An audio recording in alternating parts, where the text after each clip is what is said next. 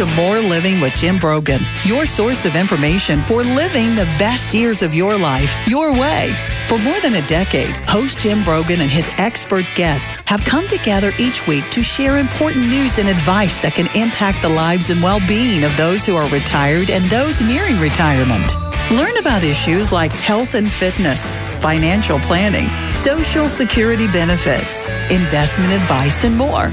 And now, here's the host of More Living, Jim Brogan. Good morning, East Tennessee, and welcome to More Living with Jim Brogan, where it's all about living the best years of your life your way. You listen to News Talk 98.7 WOKI, and you know, it's been kind of a topsy-turvy couple of weeks in the market. Ultimately, though, although the pandemic and its economic impacts are far from over, there are signs that consumer confidence and jobs are starting to come back and starting to lift and come to life. Despite protests and violence across the country, markets have largely risen. Now, markets were, back to all-time highs earlier this week, and then not all-time highs, excuse me. They were back where they were at the end of the year, last year, at the end of 2019. Still down from the highs in February. But then, of course, we had a topsy-turvy day with Thursday, and the market ultimately was down this week. But markets are generally up quite a bit since the downturn in March. And Washington is trying to help Americans by building on the Paycheck Protection Program for small business owners and are now covering telehealth under Medicare. The New York Federal Reserve's May report shows an increase in consumer confidence. Businesses across the country are starting to reopen and rehire. Consumers were reportedly more optimistic about the job market and earnings growth, ending what has been a 3-month decline in consumer confidence. And consumer confidence is a very important indicator of the markets. Consumers also might be worried, however, about inflation coming in the next year or two, but the Federal Reserve has expressed confidence that inflation will remain low. We will see. Life is unpredictable, as we all know, and there are a number of events that can impact our finances, from global pandemics to personal crises. And while adjustments do sometimes need to be made to get back on track, you shouldn't let outside forces derail you from planning for retirement. Short-term events should not be having a dramatic effect on how you approach your retirement security. So we're going to get into some of that stuff today and look at what you really need to kind of take stock of what you have and what you're going to need. I think the most important thing is you need to have a plan that includes retirement income, security of retirement income, tax minimization, big part of retirement planning, optimizing your Social Security strategy, estate planning, investment analysis, and more. So today, we're going to get into several things. We're going to talk about how to avoid bad retirement decisions, what the long-term cost of this stimulus spending could end up being that we're seeing the government spend, and the actions that the Federal Reserve is taking. Excuse me. And we'll talk about how Medicare now covers telehealth services under a directive from President Trump. But first, let's discuss the increase in consumer confidence and dive into that a bit. According to the New York Fed found that consumers grew more optimistic about the labor market and earnings growth, job findings, and even job loss. And so, that consumer confidence is one thing that kind of manifests itself in the rising stock market. The Fed also found signs, however, of higher inflation in the next year or so. So, while unemployment is still very high, the stock market has largely looked past all of this. The New York Fed said that consumers' view of their personal finances remained, and the quote is, depressed in May, according to the Wall Street Journal, but that there was improvement in May, but it's still somewhat depressed. And, you have to realize we're probably looking at what will end up being 20 to 25% economic contraction maybe even 30% economic contraction from the coronavirus. We're still waiting for all of those numbers. Almost half of Americans surveyed said that credit is harder to get, harder to borrow money. However, the median expectation of household income, so what households think they're going to make next year, it increased for the first time in 3 months. Consumers actually believe they're making more income next year. Businesses are starting to reopen across the country, not just here in East Tennessee. Employment is starting to improve. That was one of the reasons we saw the big uptick in the market last week. New York data shows, the Fed data shows a significant decline in expectations that employment will be higher that unemployment will be higher from a year from now. So again, people generally believe things are getting better, and we're starting to come out of this dramatic economic downturn caused by the pandemic. Now, inflation projections did jump for next year from about 2.5% up to about 3%. Inflation projections long-term, though, remain more right around 2.5%. I don't know. We haven't seen that. We haven't seen 2.5% in quite some time. I mean, since before the Great Recession of 2008, 2009, we have not seen inflation up at 2.5%. But with all this stimulus spending and all the quantitative easing, all the money that's being printed by the Federal Reserve, there are most certainly worries about inflation down the pike. And we're going to get into some of those things today. And one of the problems with retirement is, the different measures that are looked at when they look at inflation. It's a variety of things and doesn't necessarily look at just the sharp increases in food prices and energy prices. So, if you look at what affects retirement consumers versus what affects pre-retiree consumers, it often can be somewhat distorted when we look at the inflation rate. So it's definitely something we need to be aware of. Bottom line, where do we see things headed? And how can you take advantage of opportunities? And how can you reassess your investment plan? So let's just get into a few of those things. First off, where might the market be headed in the next few months in the economic recovery? First off, I'm going to qualify this. Nobody has a crystal ball. And what I have found is the shorter term the forecast, the more it's just a guess. The more it's a crapshoot. All right? And that's one of the problems with planning and worrying about short-term results is we just don't know. Markets do funny things. Nobody saw the pandemic coming. When I woke up on January 1st, I'll be honest, it wasn't in my stream of consciousness that we might have a global pandemic this year. Now, likewise, in late March, I don't know anybody that called for the stock market, and it's not all the way back, but to come back as quickly as it has. So in the short term, we just have no idea. Now, if I look at on the stock market, if I look at the economics of it, you're talking about coming back from maybe 20 to 30% economic contraction. So I think our economy definitely showing signs of life, and I think the economy is going to get better as we move along. Now, some of the, concern with the markets on Thursday is that, is there going to be a second wave? Coronavirus numbers are up in many states across the country. And so there's a concern of more economic shutdown. Now, Treasury Secretary Mnuchin said this week, we're not going to shut the economy down again. We'll just have to see, but markets are concerned about that. But if I look at the economics of it, I think the economics are going to slowly improve over time. Now, to get back to where we were in the fourth quarter of 2019, that may take a few years. But we're going to start working that way, but it's going to take time. Now, how the market reacts in the short term, we just have no idea. It's a guesswork. So how should you be reacting right now?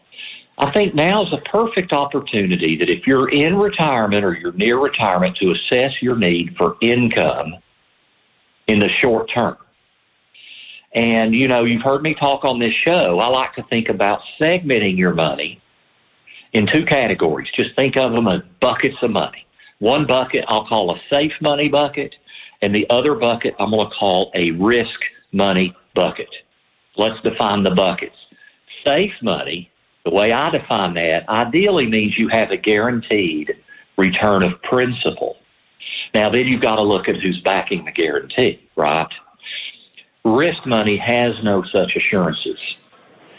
So, you know, most people at or near retirement need a pretty good mix of both of these kinds of money, because safe money provides for stability and certainty.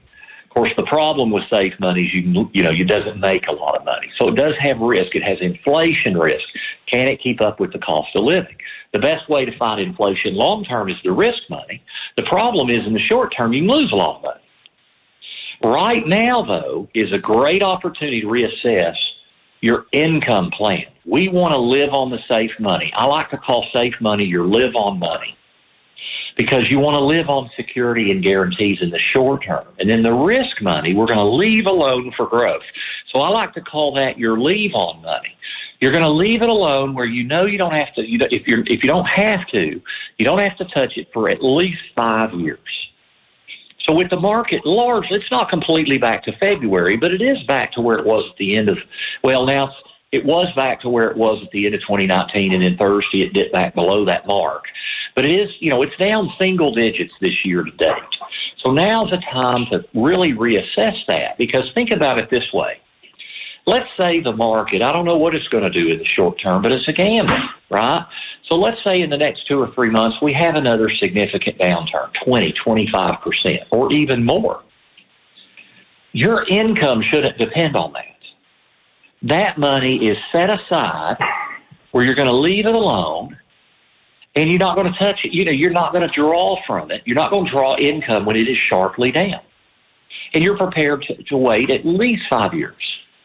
Now, to me, an income plan in retirement would be even better to wait 7 or 8 years, to have live-on money in that safe bucket for 7 or 8 years. But 5 is kind of a minimum. So now think about this. The money that's in the market, you're not worried about what it's worth in 3 months or even in a year. You're worried about what it's worth in 5 years. Well, I mean, you know what? I'm pretty confident this pandemic will be behind us in 5 years. Now, there might be other things come up in 5 years. But within the next 4 or 5 years, I'm confident that the pandemic will be behind us. So, you don't want to be depending on that stock market money in the short term. And then one of the problems, is we make short-term decisions, usually emotionally, when we have volatile markets, with monies that should be budgeted for the long term. If anything, when we have significant downturns, we should be looking for opportunities to buy things when they're down and that have good prospects long term. There are industries out there and stocks within those industries. There are funds, mutual funds out there that specifically have done a good job at identifying industry categories that are affected in the short term by the pandemic and the economic downturn, but that once they're in good financial fiscal health, and once the economy restarts, they're likely to pick up where they left off. So if you're looking out 5 or 6 or 7 years, those provide opportunities. So we don't want to make short-term emotional decisions, but we don't want to gamble. But we do want to take advantage of opportunities. Now, the only other thing I want to say on that is if you haven't done this, you need to assess the risk in your portfolio. How much, if the market were to go back down 30, 40%, what would you be likely to lose? We never know for sure, but measuring risk in a specific portfolio based on past data is actually a pretty good indicator of future risk. We know past returns is not a great indicator of future returns, but past risk is a pretty good indicator of future risk. So if you haven't done that, if you haven't assessed your risk in your plan and make sure that it's within the range of what you feel like you're comfortable with, investing is very much about balancing risk and reward. Nobody wants to lose money, but we want to make money. But if you lose too much in the short term, you could get emotional and make a poor short-term decision in a volatile market. So assess your risk tolerance. Protect income in the short term. These are the keys, some of the keys to financial success in volatile markets. Now, when we come back, we're going to discuss how to avoid bad retirement decisions. And I've kind of hit all around it in this first segment. We're specifically going to dive in to avoiding bad retirement decisions and make decisions based on logic and planning rather than emotion. So stay with us as you're listening to More Living right here on News Talk 98.7 WOKI. Carry on my wayward son. There'll be peace when you are done. Lay your weary head to rest. Don't you cry no more.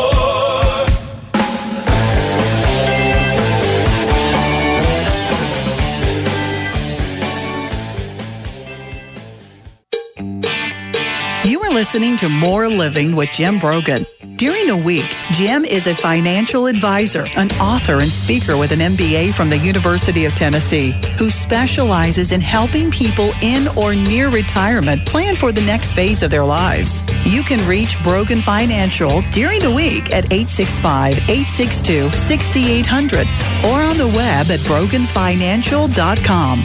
And now, here's Senior Market Advisor Magazine's 2011 National Advisor of the Year and host of More Living, Jim Brogan. Thanks for listening to News Talk 98.7 WOKI this morning.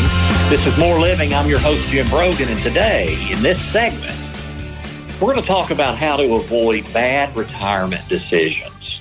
Rather than focusing on things outside your control or going with your gut feelings, you can go through a process to look at data and determine needs and make wise decisions that can impact the quality of your life. And this can especially be true and important, increasingly important during periods of market volatility like we've seen in the last 3 months. So, it's not helpful to spend too much time worrying about factors out of your control. So when creating retirement plans, many people spend too much time thinking about the short-term markets, the future of Social Security, and tax rates. Now, I'm not saying that these things are not important. They are. But they tend to distract us in the short term. Intuition isn't always the best decision-making tool. A psychologist in an article in Forbes magazine said that people tend to make decisions fast using intuition and emotions. And when they do that, they're not overly confident in those choices over time. Intuition is only a good tool if the decision maker has a lot of practice in that type of a decision and has immediate feedback as to whether that decision was good or bad. Well, when we look at markets, we don't get often immediate feedback of good, wise, or bad decisions. Because, again, at-risk investments, even a very, very diversified portfolio that is in stocks and has good bonds and has alternative asset classes that can give you more balance and diversification, but not be stuck in too many bonds where we have, such a low interest rate environment. But even a diversified portfolio in the short term it's just going to be a crapshoot. Again, the shorter term the forecast of the stock market, the more it's just a gamble, the more it's just a guess. You don't get to practice retiring, and you might not know your outcome of decisions you make today for decades. So, you should have a plan and a process based on reason and logic. One of the things that I believe firmly, and we've always done at our office at Brogan Financial, is, we make decisions based on, of course, you, the consumer. It all starts with your needs and desires. The tools we use, though, to then meet those needs and goals, we use tools based on a tremendous amount of science and research that we're confident that things you need in the short term that you can't depend on the stock market are more protected and stable. And then your longer term investments, you're not as affected by short term events. And then we measure that risk and make sure the diversification and the long-term balance of risk and reward is appropriate for you. Because again, that helps protect you from making a poor emotional decision when we're in the midst of chaos. Is you're not depending on those market investments in the short term, and you've properly identified your risk tolerance, and you're much, much more diversified than just being in the stock market. And then I'll probably add to that, you're not just diversifying with traditional U.S. bonds. That's a very dangerous thing right now with such a low interest rate environment. So let's talk about that for a minute. Just remember that bonds and interest rates move in an opposite direction. This is a tremendous risk, long-term risk for people that are retiring in today's world. Bonds and interest rates, traditional bonds and interest rates move in an opposite direction. So if interest rates go up, bond values go down. Well, where are interest rates right now? They're historic lows. For the last 3+ months, over 3 months, almost 4 months, the 10-year Treasury bill, the 10-year Treasury with the U.S. government pays less than 1%. It's never happened in U.S. history, and we've been there for over 3 months now.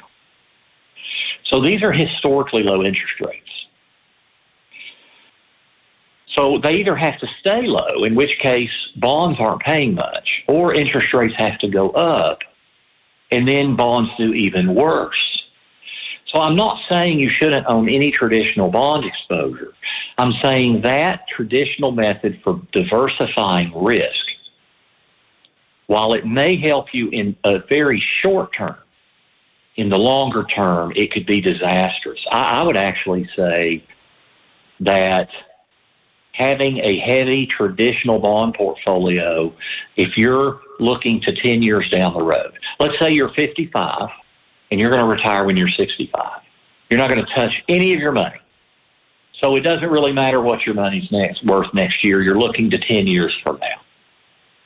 What are your risks to getting where you want to go in 10 years?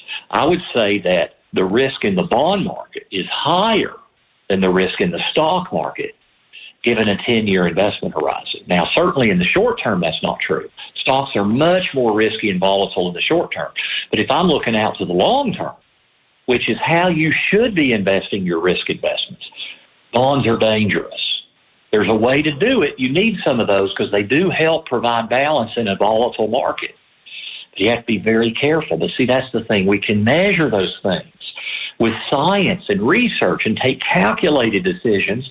And yeah, we don't know the future of the markets, but as I said earlier in the first segment, if you missed it, measuring risks in a given portfolio, any portfolio, is a pretty good indicator of what future risks and rewards are going to be, especially the risk part. So we can measure that. So if you then have a well-researched and developed financial plan, and you understand how and why that plan has been developed. See, that's a big part of this in managing emotion and behavior, is you understand why your plan has been crafted to meet your goals, and you understand the risks. It's been discussed. And yeah, you can always get things outside certain expectations, but you wouldn't get something probably. Anything can happen in the market, but you probably aren't going to get something wildly outside your expectation.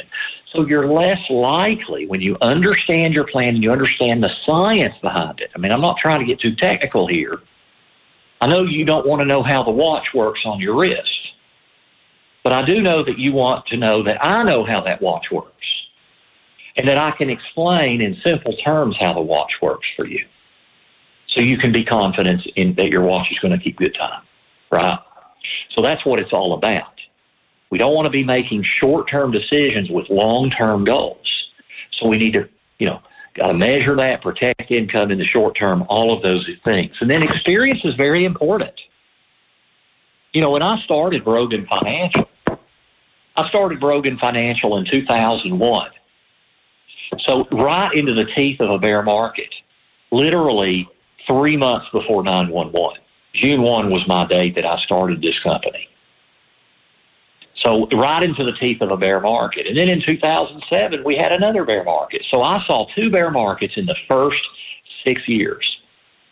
And let me tell you, I understand the cause of this past bear market is very unusual. A global pandemic, hadn't seen one in really 100 years. You could argue about polio, but really you have to go back to Spanish flu probably to really get a good comparison. But bear markets themselves happen, and they're always painful. You could argue that the fundamental nature of the bear market in 2008 and 2009 was potentially much more damaging than this one because it was, it exposed real cracks in the foundation of our financial system. This is caused by an outside factor, healthcare. We don't have problems with our financial foundation. We didn't going into this. Okay? So, I saw 2 bear markets in 6 years. So, we've been through all this. We know that planning ahead of time and understanding the plan and protecting short-term income and having that risk investments invested for 5, 6, 7 years from now where you're not making short-term decisions with longer-term money, we know how important that is. That way you can have security of short-term income and growth of long-term income. And if you understand the plan, you're less likely to make a poor emotional decision. So these are the kind of things you need to be going through. It is what we do at Brogan Financial. It's what your advisor should be doing. So you've got to go through a process and get to know your goals and really measure those things. All right? Now, when we come back, we're going to talk about the long-term costs of all this stimulus spending. What is the long-term ramification for our debt, our Social Security and Medicare programs, and inflation? So don't go away as you listen to More Living with Jim Brogan right here on News Talk 98.7 WOKI. Just a small town girl living in a lonely world. She took the midnight train going anywhere. Just a city boy, born and raised in South Detroit.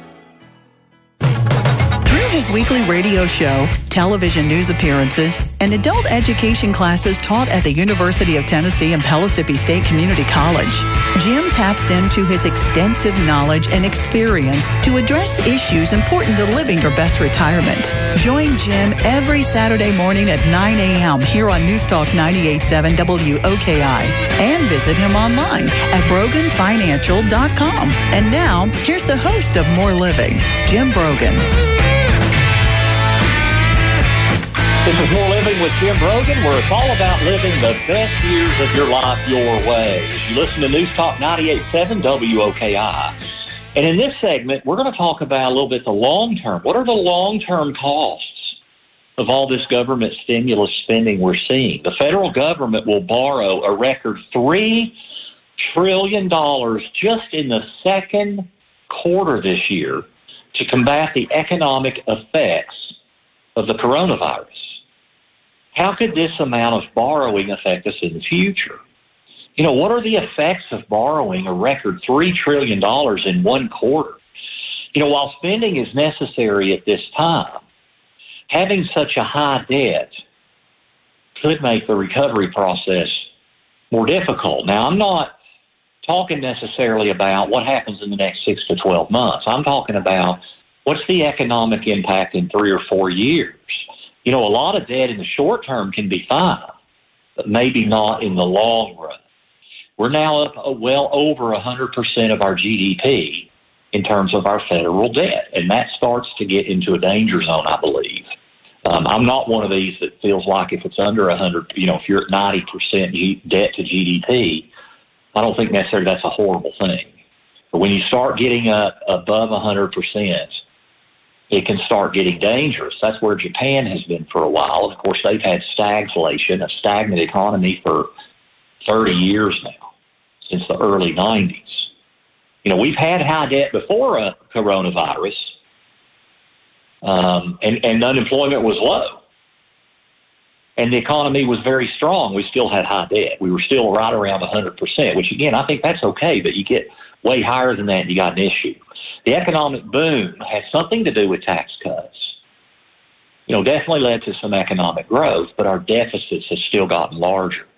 So we've seen stimulus packages already, with the CARES Act being the number one stimulus act, and Congress is discussing more stimulus. And you know what? It might be necessary to keep us out of depression. I think the acts of Congress maybe help keep us out of depression. But again, what are the longer-term impacts? Congress hasn't truly committed to passing stimulus, but if they did, it would mean more debt. And states at the state level could have to lower revenue without another stimulus or a bailout. Then there's the financial state of Social Security. It's going to be broke. It's going to be insolvent within 10 to 15 years. And payroll taxes would, at that point, only cover about 76% of the benefits. So about 3/4 would be 25% short.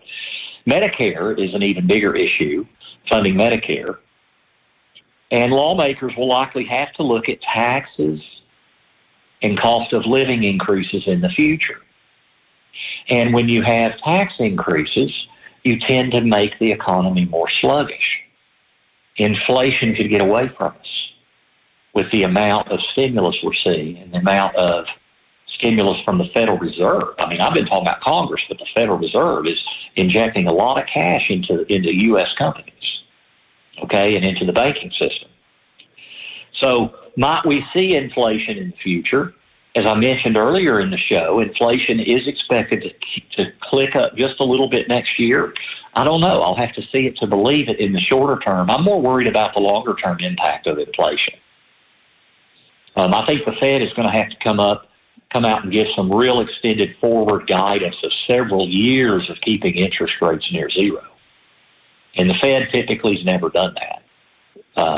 I don't think they've ever done that kind of forward guidance looking out 3 to 5 years, maybe a year or two, but not longer than that. But they've got to create, with this debt, if our interest rates and inflation, if inflation starts creeping up and the Fed has to raise interest rates, think of what that does with our debt payments and the interest on the debt.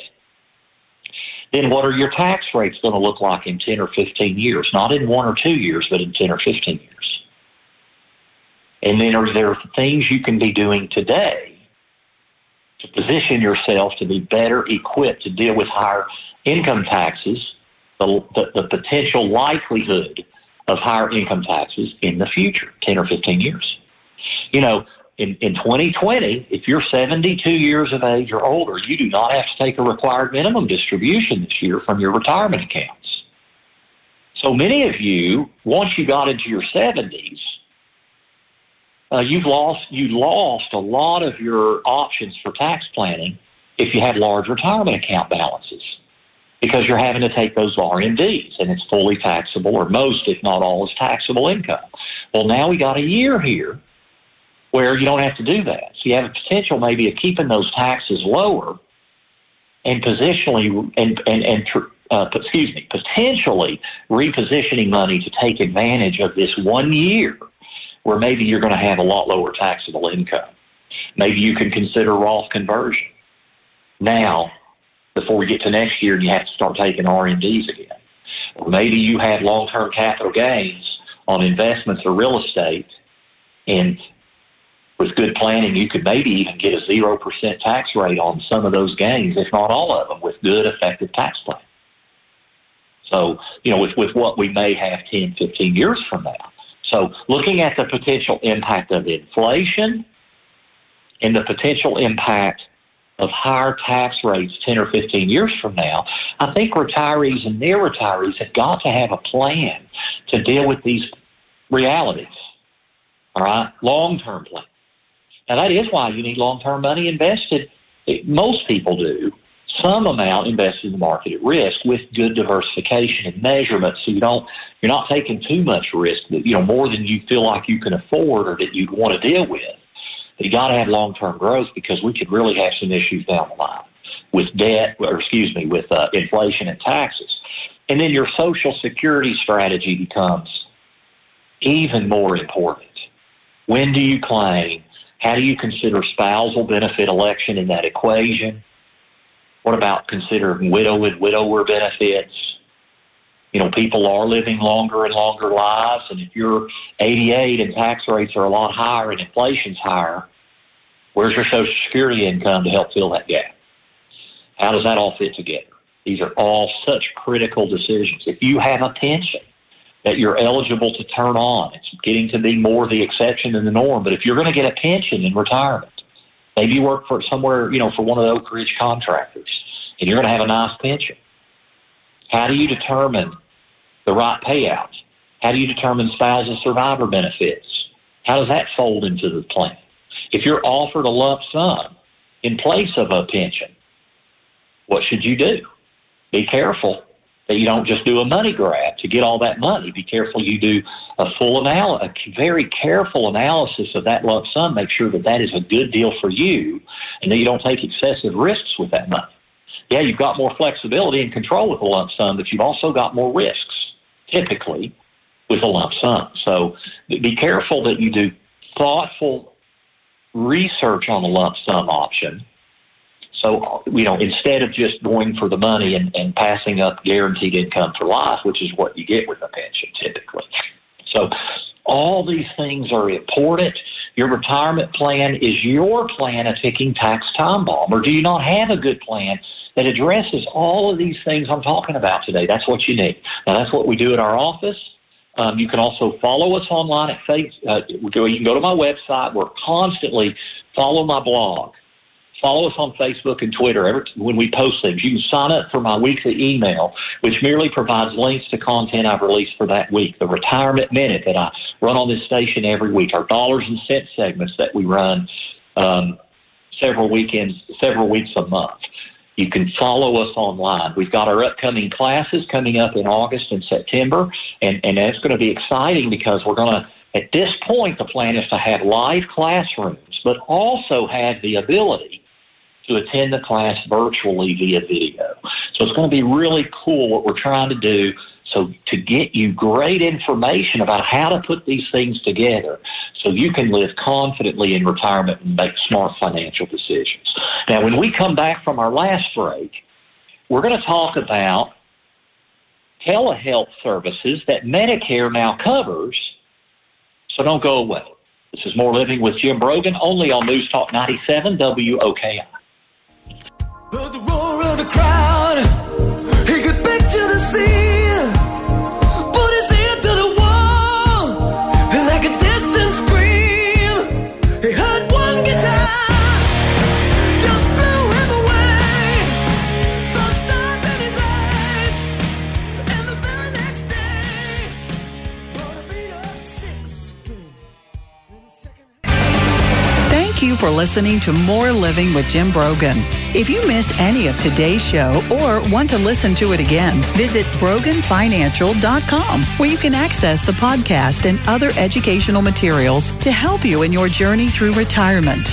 And now, here's Senior Market Advisor Magazine's 2011 National Advisor of the Year and host of More Living, Jim Brogan.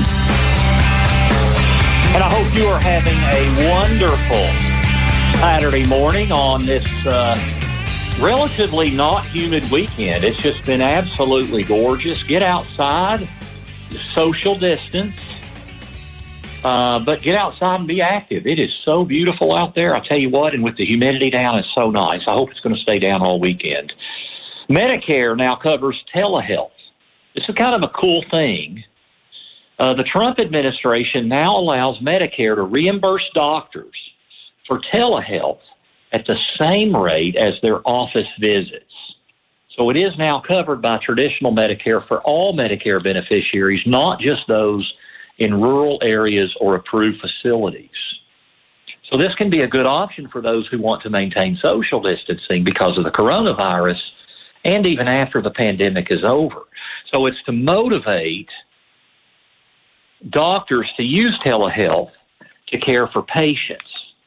So to lessen the amount of people going into traditional medical offices and hospitals during the pandemic, which is really, but you know what? This is the future. We're changing how we live. Telehealth coverage, as I said, used to be limited to these rural areas, but not anymore. Now, some Medicare Advantage plans, which of course is additional insurance on top of Medicare, already cover telehealth. but Medicare did not. Now, you don't get any price breaks for virtual visits. So for most telehealth services, you pay the same amount as if you went in person, but it's a way to keep you protected and safe. So that's just a very nice update. I think one of the things that's important right now is that we don't lower our guard. And what I have found is, people retirement age or older in their 60s and especially in their 70s, most of the ones I've talked to are really continuing to take this very seriously. I think a lot of younger folks, especially people under 50, I think we need to be very cautious. I see a mixed bag out in the community. I see a lot of people, just kind of out as if things are normal again. And, I'm so glad we're kicking things back up and the economy's getting started again. But I just think we need to be careful and respect what this coronavirus is and what it could maybe do in the future. So just make wise decisions. Keep your distancing. If you're younger, you're certainly not as at risk for serious medical conditions. There is a very small risk, but not nearly as bad as if you're older or have significant medical conditions. We all know that. But I think it's very important we still use, good hygiene, washing our hands all the time, social distancing, and all those things. But that telehealth is really a great move, and frankly, a move that was needed to help protect you more and make things more convenient for everybody, even, and safer. Now, in closing, one of the things I do want to mention today is that credit card fraud is on the rise during the coronavirus. There has been a significant increase in attempted credit and debit card fraud since the shutdown. And that kind of makes sense. More people are at home. There's more hackers getting out and trying to hack into systems. Most of the fraudulent attempts were caught before they hit cardholders' accounts. But the increase in attempts presents another challenger to you as a consumer and to your lenders who are struggling in this economic crisis. Fraud losses cost banks just under $17 billion just last year. Banks have increased their fraud projections for 2020 because of this new data. Credit card purchases have fallen over the last 2 months as millions of out-of-worker borrowers have stopped making their monthly payments. A rise in fraud losses could lead to higher losses for card issuers, and then they would, of course, pass that on to us, higher costs for us. Much of the fraud has shifted to the Internet, so it's very important that you track your credit card transactions. Fraudsters are employing a number of tactics to get into your system. Some generate random card numbers until they stumble upon a legitimate account. Some do phishing attacks, where they send you an email, it looks legitimate, and you click on the link. Some do phone calls or emails to trick customers into giving them their information. And these emails and calls may claim that your card number has been stolen and that they need to confirm the information to unfreeze it. So if that happens and you're not sure, hang up. Call the number on the back of your credit card. Then you know who you're getting. So be very careful. You need to be watching your transactions. If you get an email or a phone call asking for information, don't follow those links in the email or the phone number on the voicemail. Instead, call the number on the back of your credit card that you know is the valid phone number. And be very, very careful. If you're a little unsure if your identity has been stolen, you can contact any one of the 3 main credit bureaus, Experian, TransUnion, and Equifax. You can notify one of them, and they will notify the other 2. And you can put an alert on your account. So it's just very important we don't lower our guard and realize we are really at risk in this world, and this pandemic is kind of increasing those risks for credit card fraud. Today we've discovered how to secure retirement, how to take emotions out of the equation, how to protect short-term income, how to protect long-term growth of income that you need in a world that might have a higher inflation and higher tax rates. So we've discussed how to create more wealth and more financial independence so you can have more living, so you can live the best years of your life your way. Thanks for tuning in this morning. It's been my pleasure. Thank you, Colin. Thank you to Jill for helping produce the show. I hope you have a very blessed weekend as you listen to More Living with Jim Brogan, only on News Talk 98.7 WOKI. The views expressed by Jim Brogan and his guests are not that of Cumulus Media. Any discussion of financial, legal, and tax planning strategies is not intended to be individualized advice and is general in nature. Always consult with your advisor for advice specific to your needs. This program's content does not represent a recommendation of any particular security, strategy, or investment by Jim Brogan or Brogan Financial Incorporated.